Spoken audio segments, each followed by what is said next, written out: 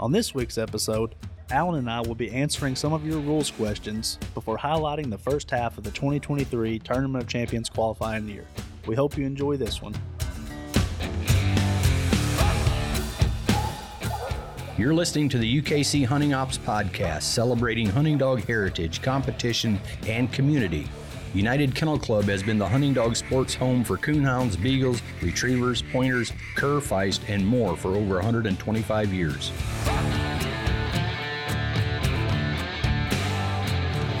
This podcast is fueled by Eukanuba, the official performance dog nutrition partner of UKC.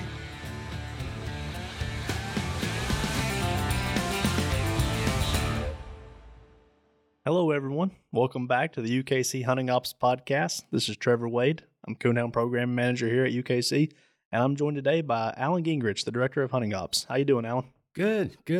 Just back from 4th of July vacation. One day, but it's good to have a day off the middle of the week, huh? Yeah, it was good. Celebrating the independence, and we had some good weather and good fellowship with everybody, seemed like. Warm yesterday on the 4th. It was very warm here. Probably the hottest day we've had so far here in Michigan. We went and watched an air show, and they had those, they sent off those fire bombs or whatever they call them. Man, those things throw off a lot of heat. Yeah. But yeah, I sat out there like an old man with an umbrella over the top of my head, keeping the sun off me. Yeah. Otherwise, I was going to be fried, I think. It's been hot and dry. We could still use some more rain, but hopefully we get a little bit this week, looks like. But yeah, we've been getting a little bit, so that's helping.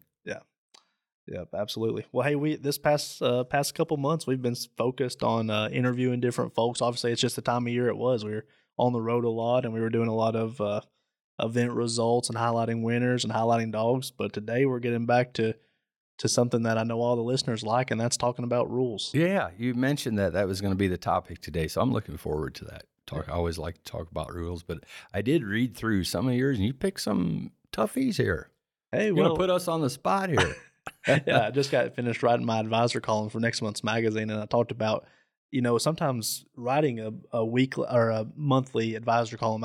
You did it for, 15, 20 years, and that's hard to come up with topics. It is new ones that we haven't used before, right? That's right. And it seems like always after the travel season and when you're at the breed day events, you get a lot of questions, and sometimes I can kind of just breathe some life into you and give you some new perspectives and different rule interpretations to discuss on here. So, you know what I find interesting with that is, I've done it for a long time, a lot of years, but we have the advisor books that we have had. We have had a couple editions of those, and they had to be updated every 5-10 years or so because of rule changes, and something might be in there that's not 100% accurate anymore because of a rule change, But the thing that's interesting to me is still today, we have the same answers for most everything that we had even 20 years ago, years ago and longer than that. Yeah. The first advisor book was one that basically everything in there were things that Todd Kellum wrote, and even most of those things are still accurate today. Yeah.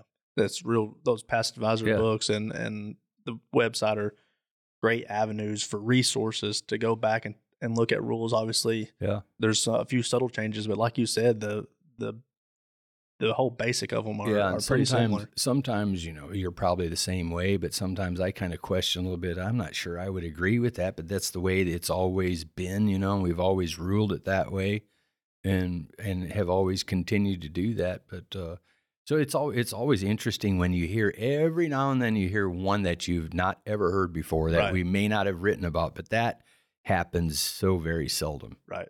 And often, and I get it, you think, man, this is one that you just don't hardly ever hear of, but guess what? It's probably happened in these 25, 30 years that we've been writing advisor columns, and we probably have an answer to go back to. Just when you think you have everything covered, there'll be a hunt come along and prove you wrong. I know, sure. That's true too. Yeah. Well, I've been compiling some different questions, and we're kind of going to do this like a mailbag sort of thing. This is questions that we've gotten over the phone or by email or even in person, some of them. And I don't know, I think we have 7 questions that we're going to go through today. And then When we're done with that, we're going to talk about the tournament champion qualifying year at the halfway point. So that'll be a little fun thing to do too, to highlight some specific dogs. And so I'm going to need my reading glasses for this, right? We'll have to do some reading. We'll have to read some questions off. So maybe some rules. So might be handy. Don't guess at it. Don't guess. But hey, we'll start out with question number 1 here. Question number 1 reads, can you be scratched for delaying the cast if you're the only one left in the 1-dog cast? Yeah. Delaying the cast gets used incorrectly often. And, that's been the case when I first started, and we still see it. For somebody that's maybe entered a dog in the hunt and he's not there yet, or somebody else entered him or something, well, we got to give him an hour for delaying the cast. Right. Or maybe some other scenario, we got to give him an hour for delaying the cast. The one and only time where delaying the cast comes into play is during your actual hunt. Once you've got where you're out hunting, and during that hunt time, when you call timeout, after you call timeout, you have to give everybody in your party, every handler, you got to give them 1 hour to return to a meeting place to continue on with the cast. That is the one and only time that rule that speaks about delaying the cast. That's the only time that rule comes into play. So to answer your question, Rule 6E is where you're going to find that, and it reads this: dogs will be scratched for delaying completion of cast for 1 hour after timeout is called during the hunt in accordance with Rule 7. Now, Rule 7 talks all about the different reasons that you can call timeout. Right. So it's only during that where that 1 hour delay of cast comes in. So there's a key word in that sentence. It says, dog will be scratched for delaying completion of cast. So that completion is kind of a key word in this, not just delaying the cast, because the question here that you read is, can you be scratched if you are the only one left in a cast? And the answer to that by the rule is yes, you can, because we're talking about the completion of your cast. Doesn't matter if there's 1 dog or 4. Right. And there's that rule doesn't leave any room for interpretation, really. There's no exceptions or caveats listed in there. It's just black and white. It is what it is. And we can make the argument, that, hey, we're not delaying anybody else but ourselves at this point. But, you are delaying. The rule doesn't say delaying everybody else. It says delaying the completion of the cast. So with that that's where we get that from. Yeah. Whoever your guide or your judge or your master of hounds that night may think otherwise. But there's more people out there than just you. Yeah. Okay. So there, that rule doesn't leave any room for interpretations, and there's no exceptions or anything, no unfortunate breaks or anything like that. But that delaying the completion of the cast is what's key here. Yeah. Perfect. Well, you'll move on to question 2. Or you want to? No, I think that's me this one here. About I don't think we can drill that any harder than that. Yeah. But like I said, whether we don't, even you and I don't always agree with all of our rules, and that doesn't matter. But we just try to be consistent. So that's question number 2. I'll let you answer this one. I'll read the question. I'll let you take the first crack at this one. I think reading this question may be longer than the answer is.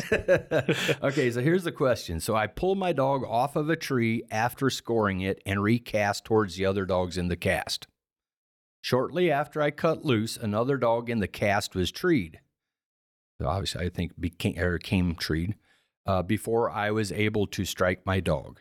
My dog got struck and covered the treeing hound after the tree was already closed. While the cast was en route to the tree, we heard a commotion at the tree.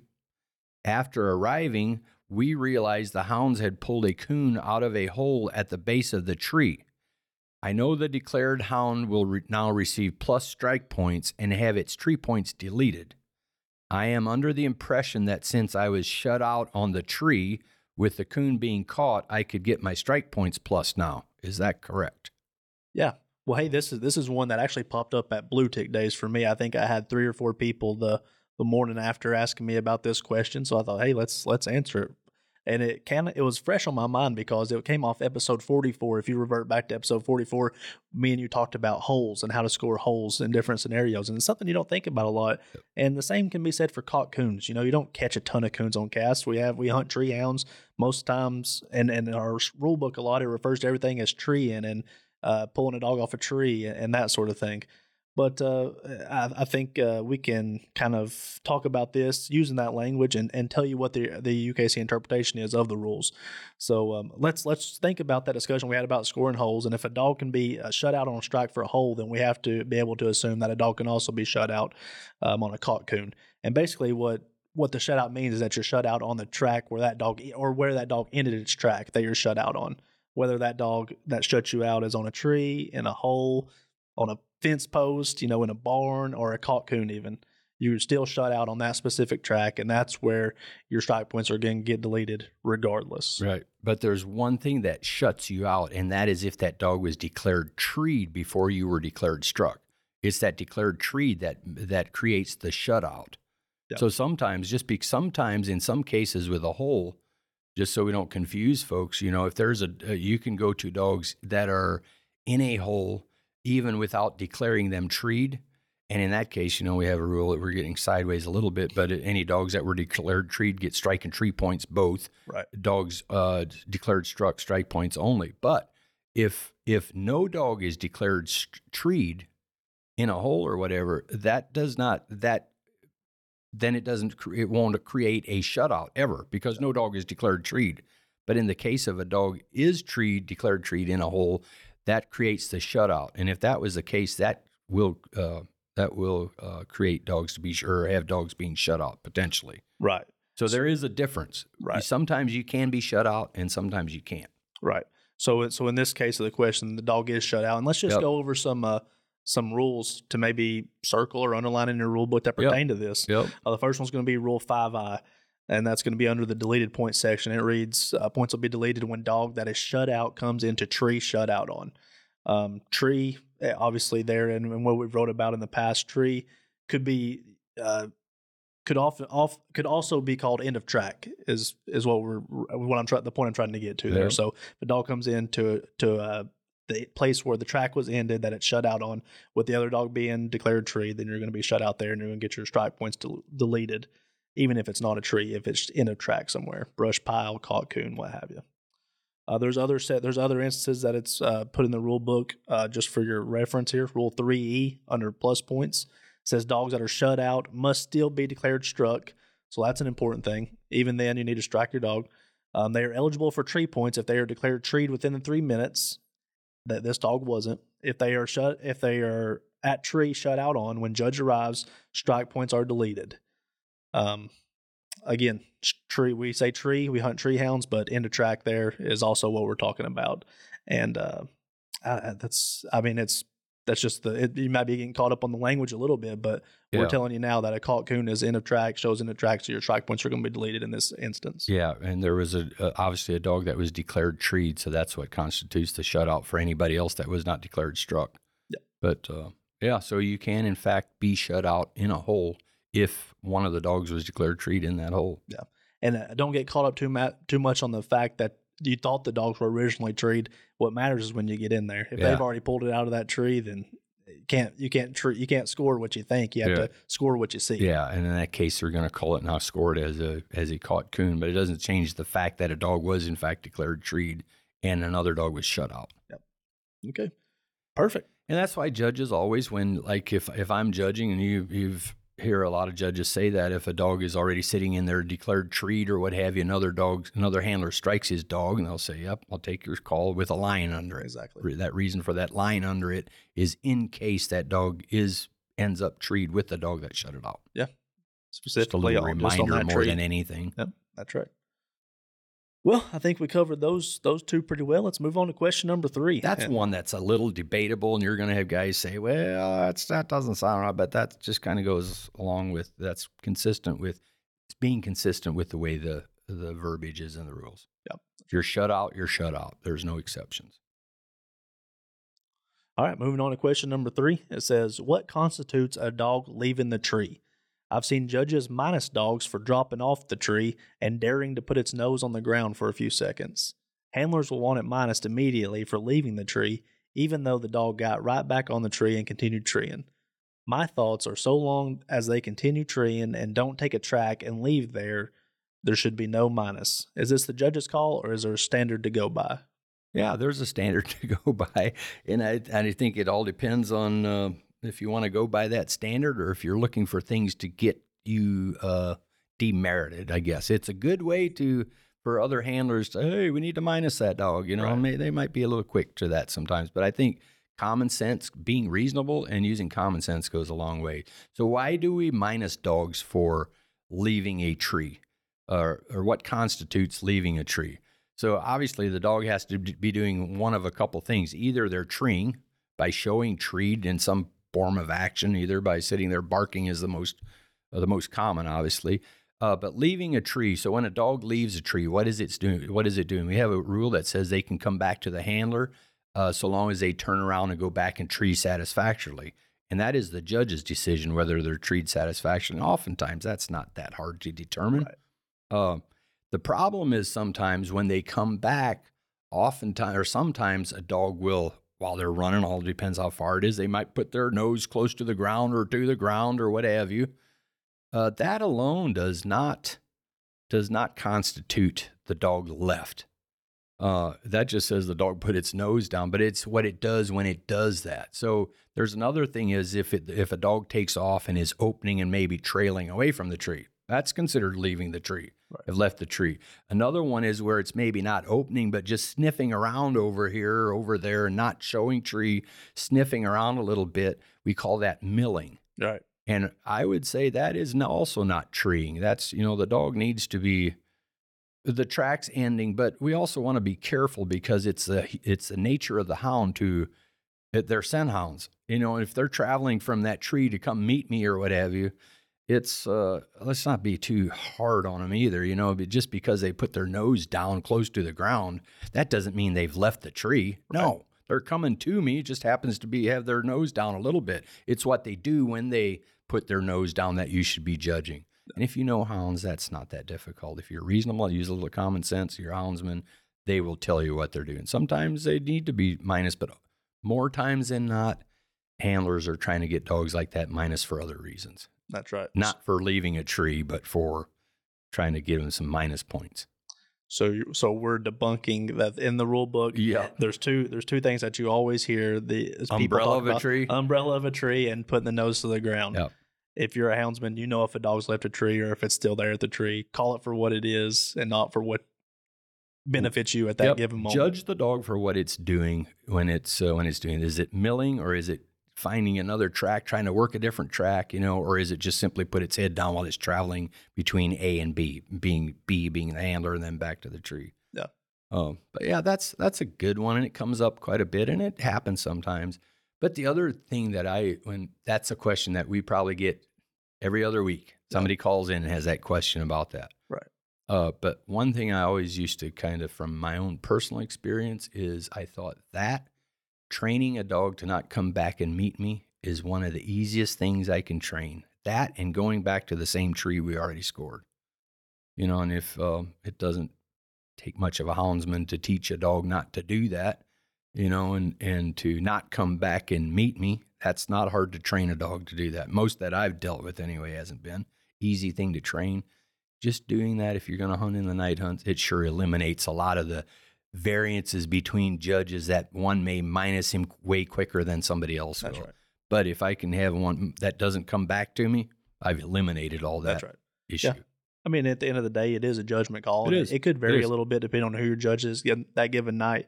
I actually found an article from back in the 90s, I think, that Todd Kellum wrote. You've probably read it a couple of times too, where he talks about, the person asking that question was a little more hasty than this one. And then Todd makes the point, if you're a judge, do you want to start having to carry a tape measure out in the woods? Do you want to take a yardstick? Do you need to have a clicker to see how many barks per minute a dog has, or, some kind of radar to tell you how far away dogs are getting in order to call timeout? You can make it so impossible to judge a cast if you make it too specific. Just use your best judgment. We're all houndsmen out there. We're all sportsmanship. Call the dog for what it is. Yeah. All right, next question. Have we covered that one well enough? I sure hope so. Yeah. Number 4. I am seeing more and more casts filmed and scorecards posted before hunt deadlines. Can you talk about that? Well, we sure can. We sure can. Yeah, it's obviously now in the social media age and with all the, electronics out there that can give stuff at the touch of your finger, it's going to become more prevalent, something to deal with more. But I think in order for us to answer this, we're going to break it down into a couple different categories here. And the first one is probably the most talked about one, just because you see it more often these days rather than it used to never happen. And that's something that has to do with live coverage of a cast or an event. So let's say live streaming a cast on a social media platform or any streaming service. There may be some streaming services that me and you aren't even aware of that are out there. And UKC's stance on that is absolutely not. Pretty easy. Refer to Rule 8F, and that tells you that relaying any type of electronic messaging with reference to scores that is deemed detrimental to the hunt may result in suspension.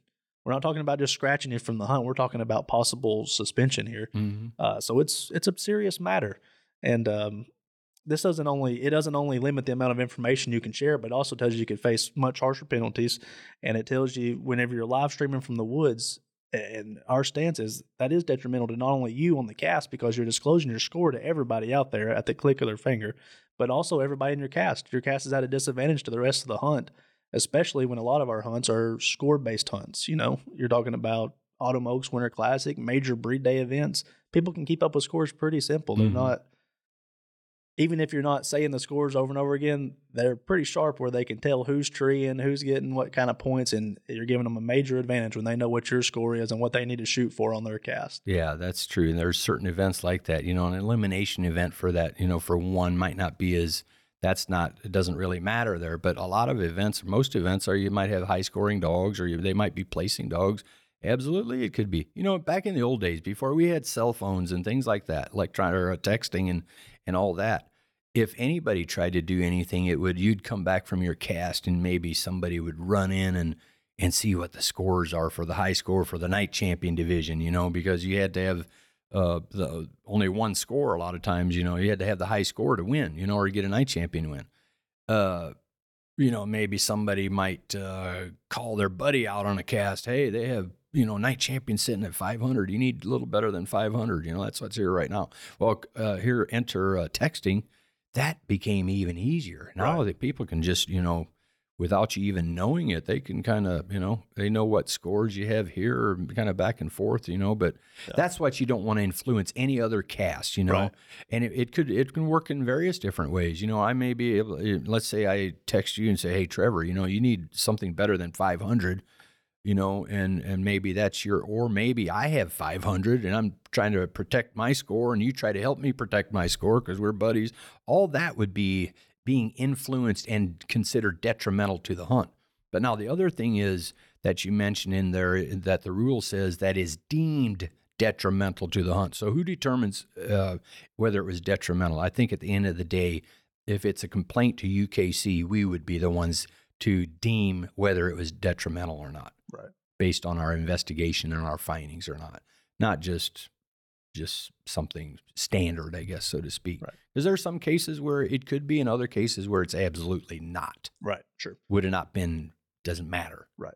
Yeah, so for this live streaming, the last note I have on that specific part of the question is don't ever do that without getting pre-approval from us.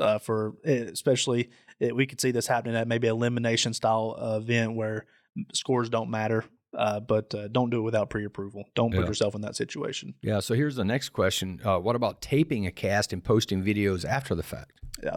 So we get this sometimes. We sometimes get emails of little snippets of videos from the field. Here's what happened here and that sort of thing. Is there a rule against it? Not really. You won't find anything in the rule book about videoing something on the cast and using it after the fact to share widely for everybody to see.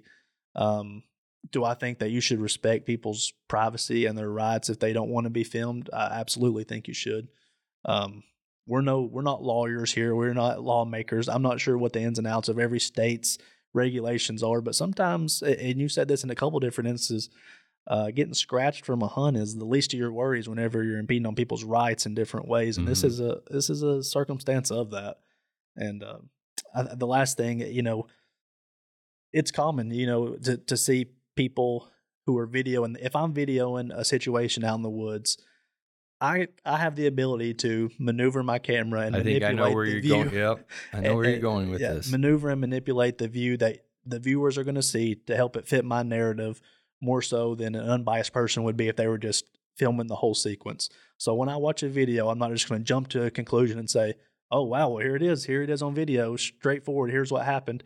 I want to know, before I make any sort of opinion on this, or form any sort of opinion or make a declaration on this, I want to know what led up to this. What's happened before this video that's got to this point, and what happened after the video to resolve it, and maybe what happened during the video that we didn't see, that wasn't in the frame of the camera, all before I form my opinion. And I think that we should all be like that. Yep. Quit jumping to conclusions, quit getting on sides before really getting the facts from what's going on out there. And that's why I think we should caution ourselves from doing this. And especially if we're the public and somebody posts something, let's caution ourselves before we jump on the bandwagon and start beating someone down for it. You make some really good points about that. And I think it's hard to explain that really, or maybe understand that until you've seen some examples of that. Right. And you and I have seen some great examples of that. You show one video, it looks like this, it appears like this. You see a video of the same situation from a different angle, it looks different. It changes your opinion of what it goes. Instant replay in sport, Major League Sports is a good example of that. Right. Football, be it football, baseball, or whatever, from one angle, it looks like the guy is definitely safe. We'll look at a different angle. No, he's definitely out. Just things like that. And the same is true for, it just wouldn't work well to use video. No, sometimes it does, obviously, but not every time. That's right. So just because, they say video never lies. Oh, guess what? It can. Maybe it doesn't lie, but it also doesn't give a clear picture every time. Yeah. I kind of like the point you made up. We talked about it a little bit upstairs, and you made a point about a NASCAR race. Yeah. And seeing maybe some guy being aggressive in turn 2, and the announcers are saying, man, I can't believe it, but they didn't see a lap or two before that. What happened before that. Yeah. Sometimes you only get the tail end of it, and it's hard to form an opinion without all the facts. Yeah.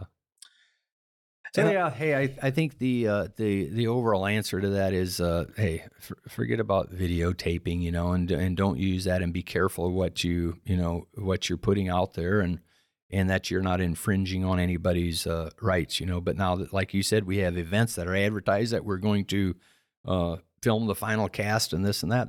That's part of it. You entered that event, that knowing that going into it, that's different. And then I think there's one more part of it, and that's what I'm going to get into now, and that's about people posting scorecards or disclosing scores before the deadline has ended. This is becoming more prevalent. I think people are wanting instant recognition and stuff. And again, a Rule 8F, relaying any type of electronic messaging with reference to scores that is deemed detrimental, is posting a picture of my winning scorecard detrimental to the hunt. Maybe it's more so detrimental to myself more than anything. Now everybody knows what to shoot for, but at Autumn Oaks and the Winter Classic, we make it a point: do not disclose your scores before the fact. UKC, in those events, we are telling you that it's detrimental to our hunt. We feel that it is disclosing your scores. That's why we keep them private to the end, and we ask you to do the same.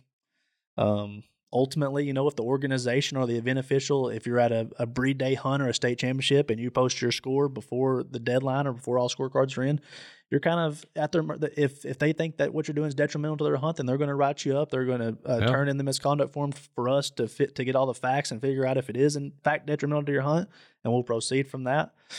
I guess the best thing I can tell you is just, be a little patient. People put out that you have a cast win. You don't have to tell what your score is right away. Post that later. You're still going to get your congratulations. You're still going to be able to tell everybody how good you did. You may just have to wait a little bit. And at the end of the day, it's better to be safe than to be sorry. Yeah, and that's why we also have the rules for officials to keep those scorecards confidential until the deadline or until all casts have returned. There's a reason for that. Same reason, basically.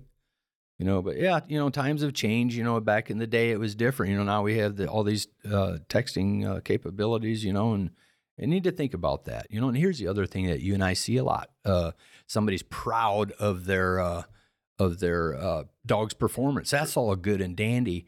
But, we also know that not every dog is going to, every good dog is going to look great every night.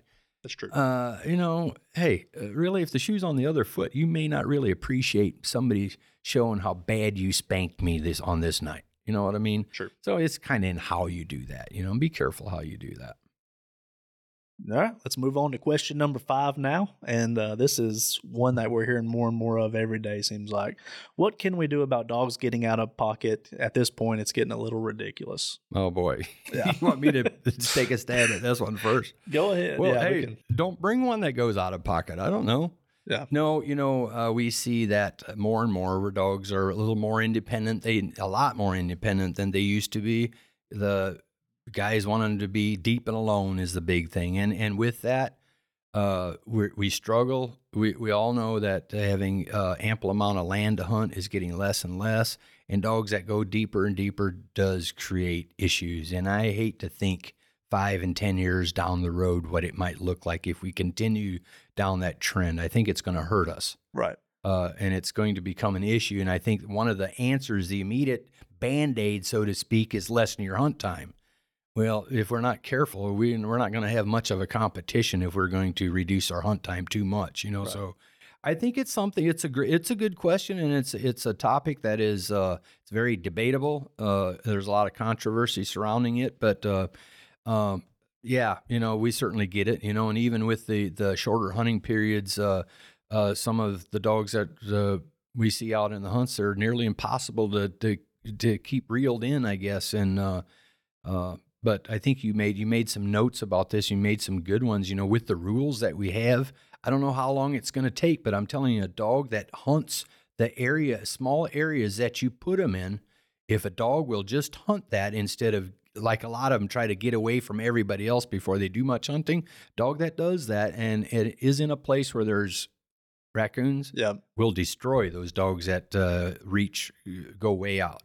And the other thing that I want to bring up that needs to be in this conversation has to do with that we don't see enough of, or that we see overlooked sometimes, is if dogs get so far out in different directions that the judge has the right to call timeout, or that's a reason to call timeout if you cannot judge dogs because they are trailing out of hearing in different directions. Now, that is different than one trailing over here and another one. The only reason we know this one's way out of hearing over here is because we can see them on a telemetry system.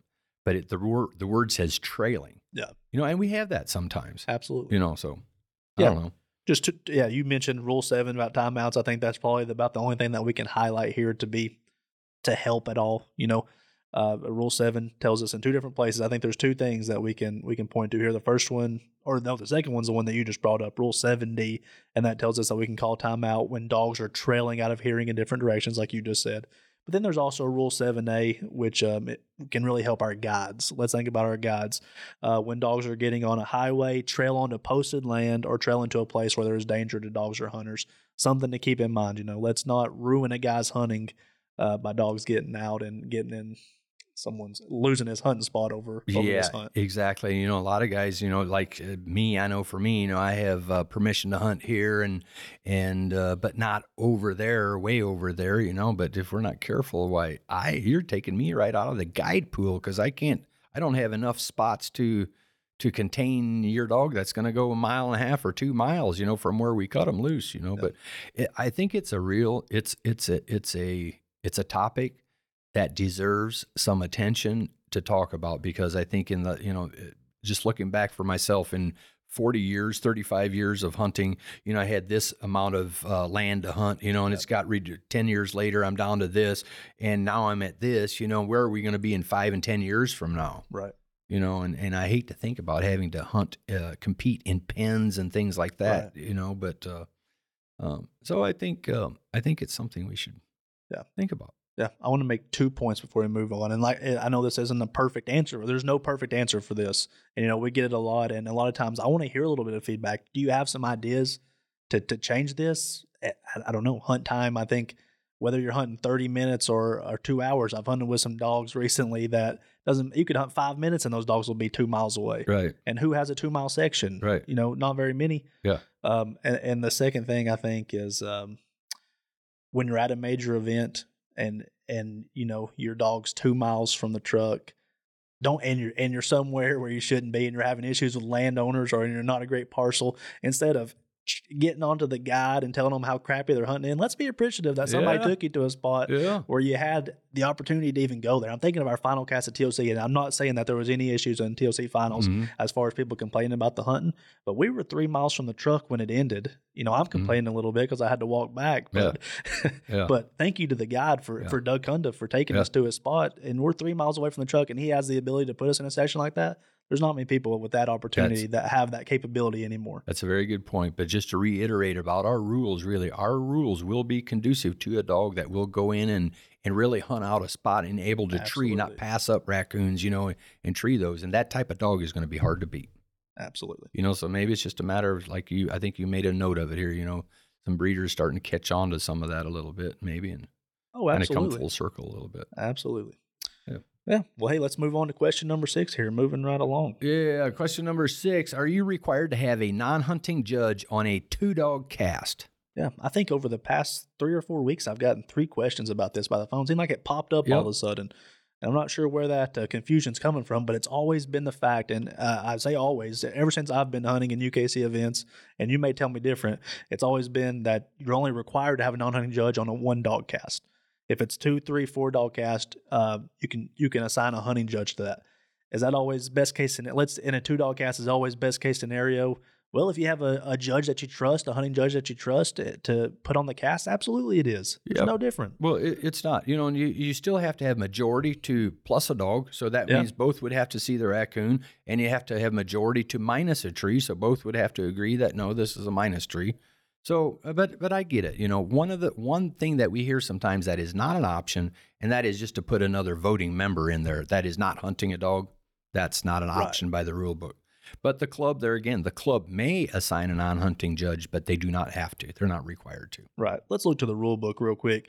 And that probably answers our question. There's a couple instances in the rule book that talks about where you must assign a non-hunting judge to a 1-dog cast, and you won't see any language in our whole rule book about assigning non-hunting judges to a 2-dog cast. So that completely debunks that theory that's out there. But let's look at Rule 1, 1C, right off the bat. Deadline may only be extended if lone handler is required to go to the event official for a non-hunting judge to finish the cast. Rule 8E, if only one handler remains, handler must return to master a hound for a non-hunting judge. Even under the hunting judge and non-hunting judge clarification after the rules, if you have the actual rule book, number 4 reads, if only one cast member remains, handler must return to master of hounds for a non-hunting judge to complete cast. Pretty straightforward there. But like you said, I did want to mention that just because you're in a 2, 3, or 4 dog cast doesn't mean that you're not going to have a non-hunting judge. The club has the ability, or the event official has the ability, to assign a non-hunting judge to any cast they deem necessary. Mm-hmm. That's Rule 9B. Tells us the club will have the option of hunting or non-hunting judges on all casts for each division.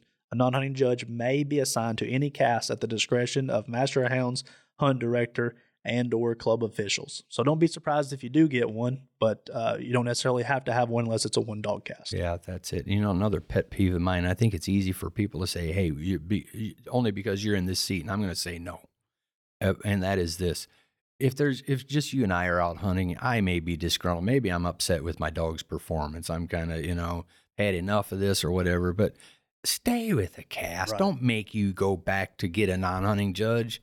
Come on, help the club out. That's at some point, if you hunt long enough, the shoe's going to be on the other foot. Absolutely. Or just because I don't agree with maybe some of the ways or some things that you called, and it's kind of my way of getting back at you. Hey, I'm leaving you. You got to go back and get you a non-hunting judge. Sorry for the inconvenience on you. That's just poor sportsmanship on my part. And that's a pet peeve of mine. And honestly, I wish we had a rule that made everybody stay with the cast unless for reasonable reasons, but right. We don't. But I think sportsmanship goes a long ways here. I'll tell you, when we, judging is something that it's something we think highly of our judges. When we assign judges, we think highly of those individuals, and we notice who doesn't stay and who does. That's right. Question 7. Yeah, moving on to the last one here. Using 8 p.m. as the deadline to enter the event, what is considered late?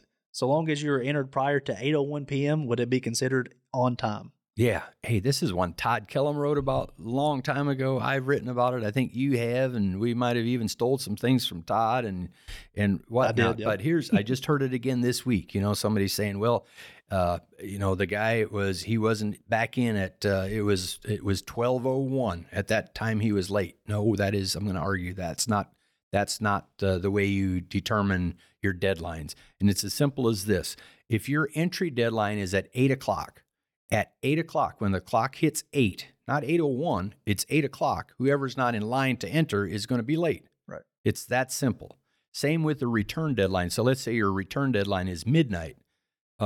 Anybody that has not had the card in to you or is in line to turn it into you at midnight when the clock strikes midnight is late at that point, not midnight and just before 1 minute. That would be your deadline would then be, 12:59. It's not it. It's midnight. Right. That simple when it hits that point. Yeah, you're right. I don't know how we can make it much more simpler than that. Yeah, I have some other stuff on here, but I don't even know why we even really go into depth on it. It's if at 8:00 deadline at your event official is going to announce that the deadline or the entries are closed at 8:00 on sharp. Yep. If you're not there in line, you're late. Yeah, the logic of you being good until it's 8:01 is the wrong logic. Right. We would not support that. Well, there you go. There's some good questions. I think those were some good questions. There's some debatable ones, and we'll get some debate out of it. Folks listening to this don't agree with it, and I get it. The dogs hunting deep and alone. I think that's a real issue that I've thought for several years already. We need to kind of be thinking ahead a little bit. Are we doing ourselves a favor here? Especially if we don't want to get too crazy with that. Yeah, absolutely. We hope you guys enjoyed these. Keep them coming. So after this break, we're going to take a look at the TOC qualifier list.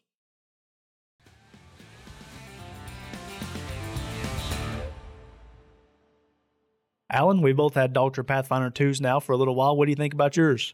I'm liking mine. One of the things I had the opportunity to now download a map of an area where I did not have service, and I've used it there, and it has worked flawlessly. I love it. Yeah, I love the crystal clear maps. I love that I never lose reception on my dog's collars anymore. Highly recommended by me as well. Dogtra Pathfinder 2, the official GPS collar partner of UKC.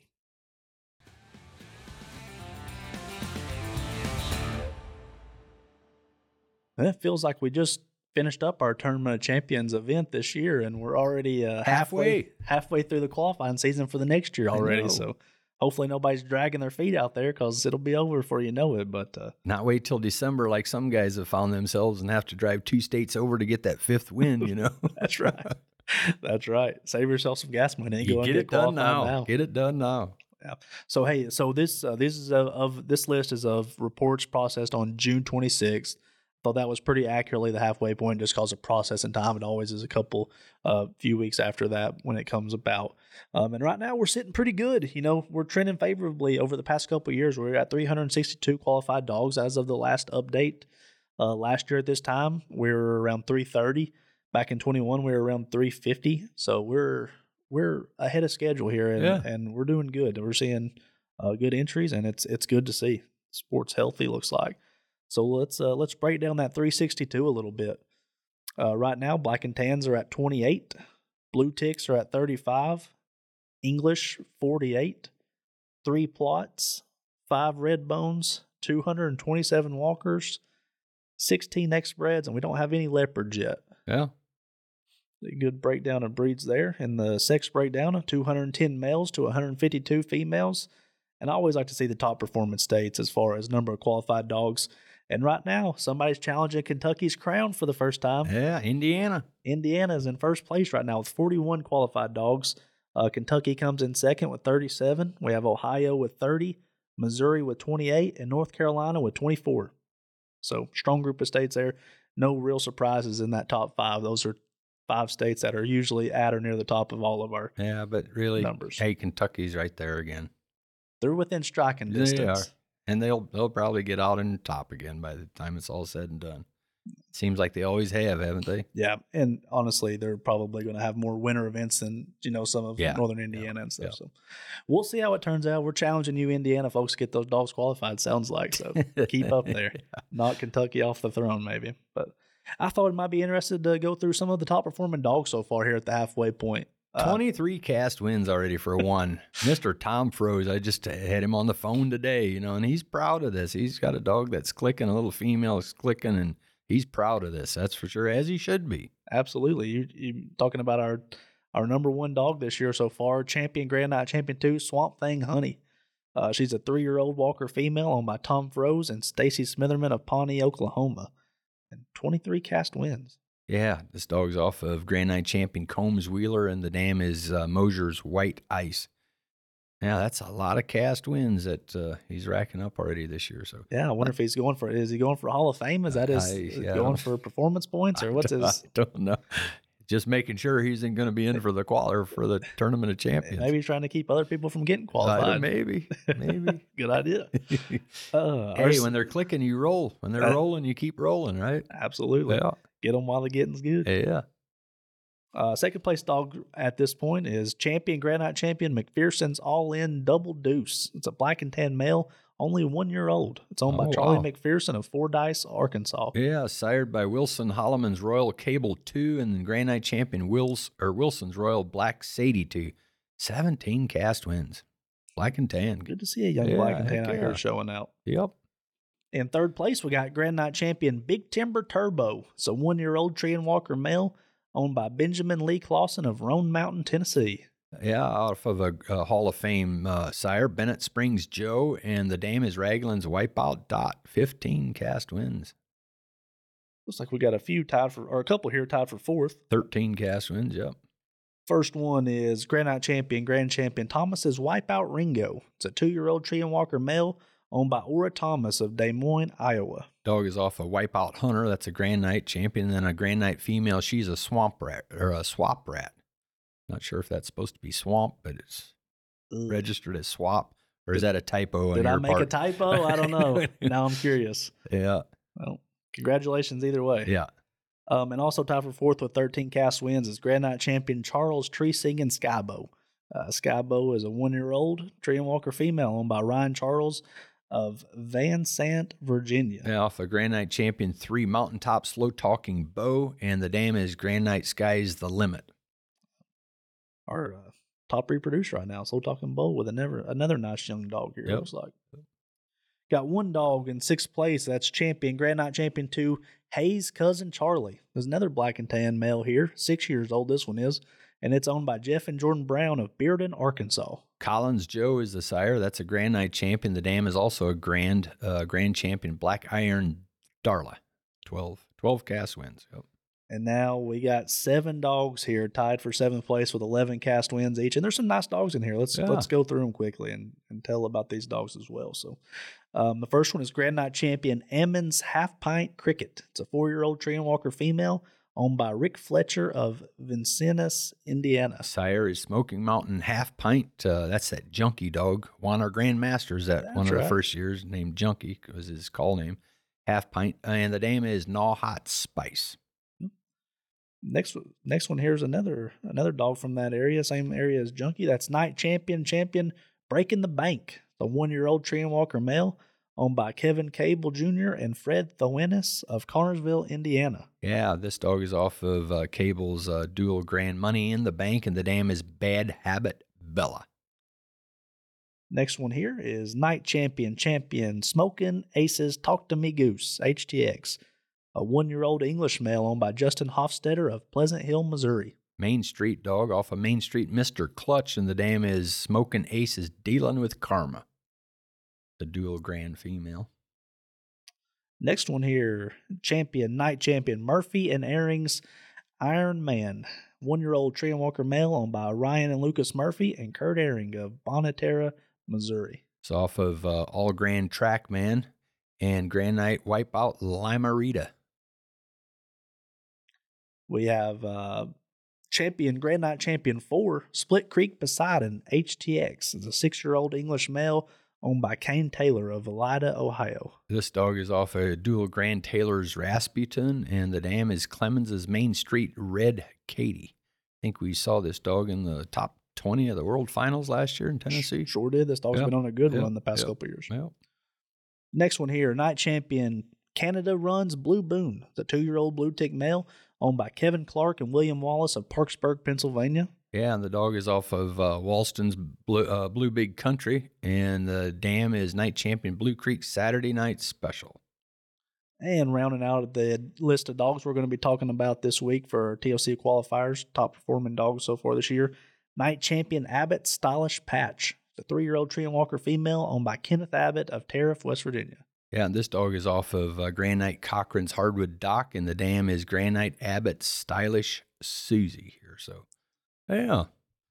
Good list of dogs. Some good dogs in there. We got a long ways to go yet. You know what I'd like to see? It's too bad we can't track how many events these dogs have been in, just kind of see what their percentage is. And folks have asked us about that. Came up, I think, just this last week. Somebody asked me, and it would take a lot more processing on our end, but it'd be kind of a cool stat to see, just what their percentage looks like. But I got to point one thing out. There's somebody missing on this list that it seemed like last year he was always on the list. Whatever happened to Drew Estep? Where's he at? What happened? I don't know. I He fell off the edge of the rock here, it looks like. I guess we finished Rolo to the Hall of Fame and the next one's not ready yet, huh? I don't know. Yeah, I bet I have an idea what's going on with that boy.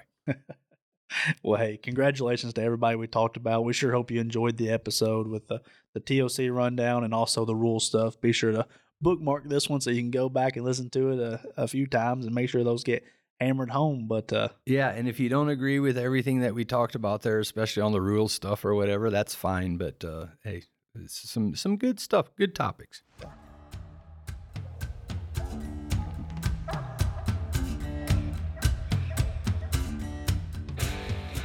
Thank you for listening to the UKC Hunting Ops Podcast. Be sure to give us a follow so you don't miss any of our new episodes or content.